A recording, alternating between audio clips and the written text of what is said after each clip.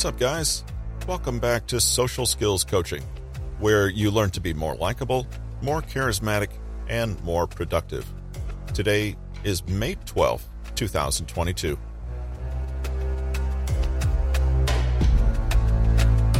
In Patrick King's book, Intentional Communication, we're taught that sometimes it's important for us to meet our own needs. And in this episode, we take a look at the second obstacle that often prevents us from meeting our own needs.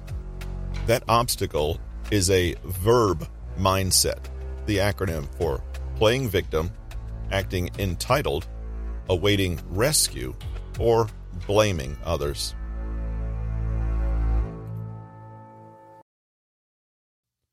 Let's take a little deeper look at obstacle 2. Being unable to own your feelings because of a sense of passivity, worthlessness, victim mentality, or a deep need to be rescued. This kind of attitude usually has deep roots in childhood, where we may have learned that everything we need or want is always outside of ourselves. And if we want to survive, be happy, or feel good, we need to somehow convince people who are better and more powerful than us to give us that feeling. Thus, we always feel weak, anxious, and at the mercy of others. We want to be taken care of, but simultaneously, we may resent the passive role and never quite feel confident in ourselves or relationships. Hence, we constantly ask for reassurance. It's a recipe for low self-esteem. At the very core of this mindset is the belief that other people can or should solve your problems for you. The flip side is that you feel that all your problems are a direct result of other people, and so only they hold the key to fixing the issue and allowing you to be happy. Either way, you are completely disempowered and lack autonomy. You forfeit your own power in any situation and play at being more helpless than you really are. There are advantages to this, of course. You never have to face tough decisions yourself or get real about your own culpability, because you can simply point to another person and say, well, what can I do? You might feel morally vindicated and unconsciously relieved that you don't have to take any action to solve the problem yourself. But there are big disadvantages too. Creeping sense of low self-esteem and powerlessness is the price you pay. Getting out of victim mentality is a challenging path, but it can be done. In fact, you may discover that the very thing you were afraid of claiming, i.e., responsibility, was the thing you were missing and longing for in life. The more ownership and responsibility to take, the more empowered you feel, and the more confident and self-assured. The truth is that we all co-create our relationships. Relationships are never done to us. We are 100% responsible for our portion of any relationship we create. How you respond to others is a choice you make, and not a foregone conclusion that you have no say in. When you take responsibility for your life, you don't wait around for someone to victimize you, nor to rescue you from that victimization. You don't frame relationships as dramas where everyone's assigned the role of victim, perpetrator, or savior, but see them as voluntary engagements between equals. How do you know if you have underlying issues with passivity or a victim mentality? Well, notice if you bristled a little or felt indignant reading the above description. Did you experience any immediate reaction, any resistance, or even any outright hostility? Maybe you thought something like, fine, but I really am a victim. Have you met my ex? If so, take a closer look at your resistance. Undoing these core beliefs takes time, but you can do a lot by consciously choosing to meet your own needs wherever possible. Get into the habit of turning within and relying on yourself to emotionally regulate rather than defaulting to other people.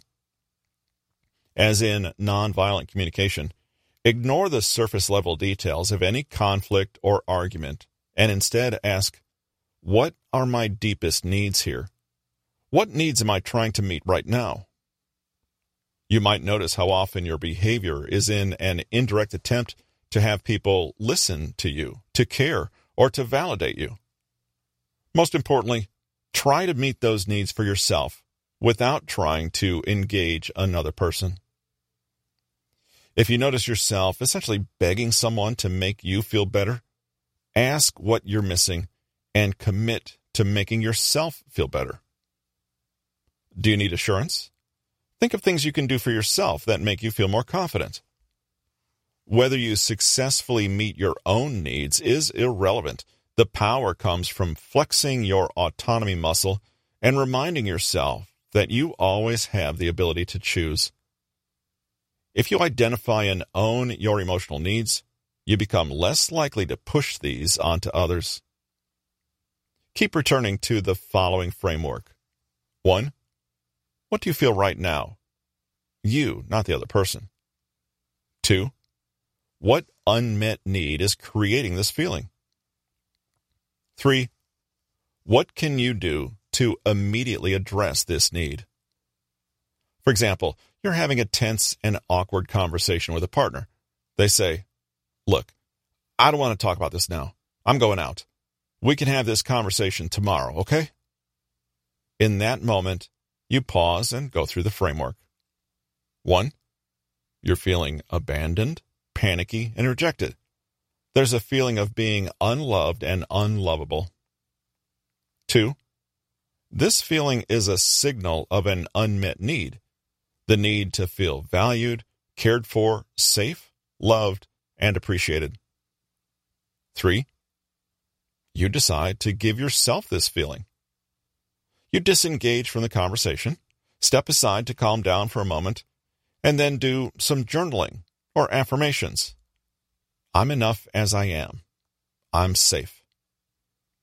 Maybe you do things you know make you feel better, like chat with friends, take a long walk, play with pets, or make art. Something special happens somewhere between step 2 and 3. You realize that the other person is not your sole source of good feelings or the only way to meet your needs. You don't have to cling, argue, beg, or control. You can meet your needs yourself, or in some cases, get someone or something else to meet them. There's no problem and no need for conflict. Okay, I understand. You need some time to cool off. Let's chat tomorrow after dinner. I'll head out for a walk. Children rely on adults to address their needs, but adults are capable of meeting their own. Do what you can to own and fulfill your own emotional needs, and drop blame, control, and manipulation. You could go on the defensive and get upset, force a breakup, or even threaten suicide to control the situation. This may work in the short term, but unless you're acting from your own autonomy, you'll just play out the same dynamics again and again. Every time you blame others, you give them power to determine your experience and rob yourself of the opportunity to determine your experience for yourself.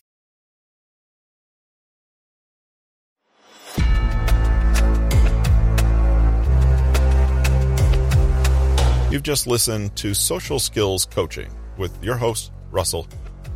Thank you for joining us today, and be sure to join us again next Monday for the next episode from Social Skills Coaching.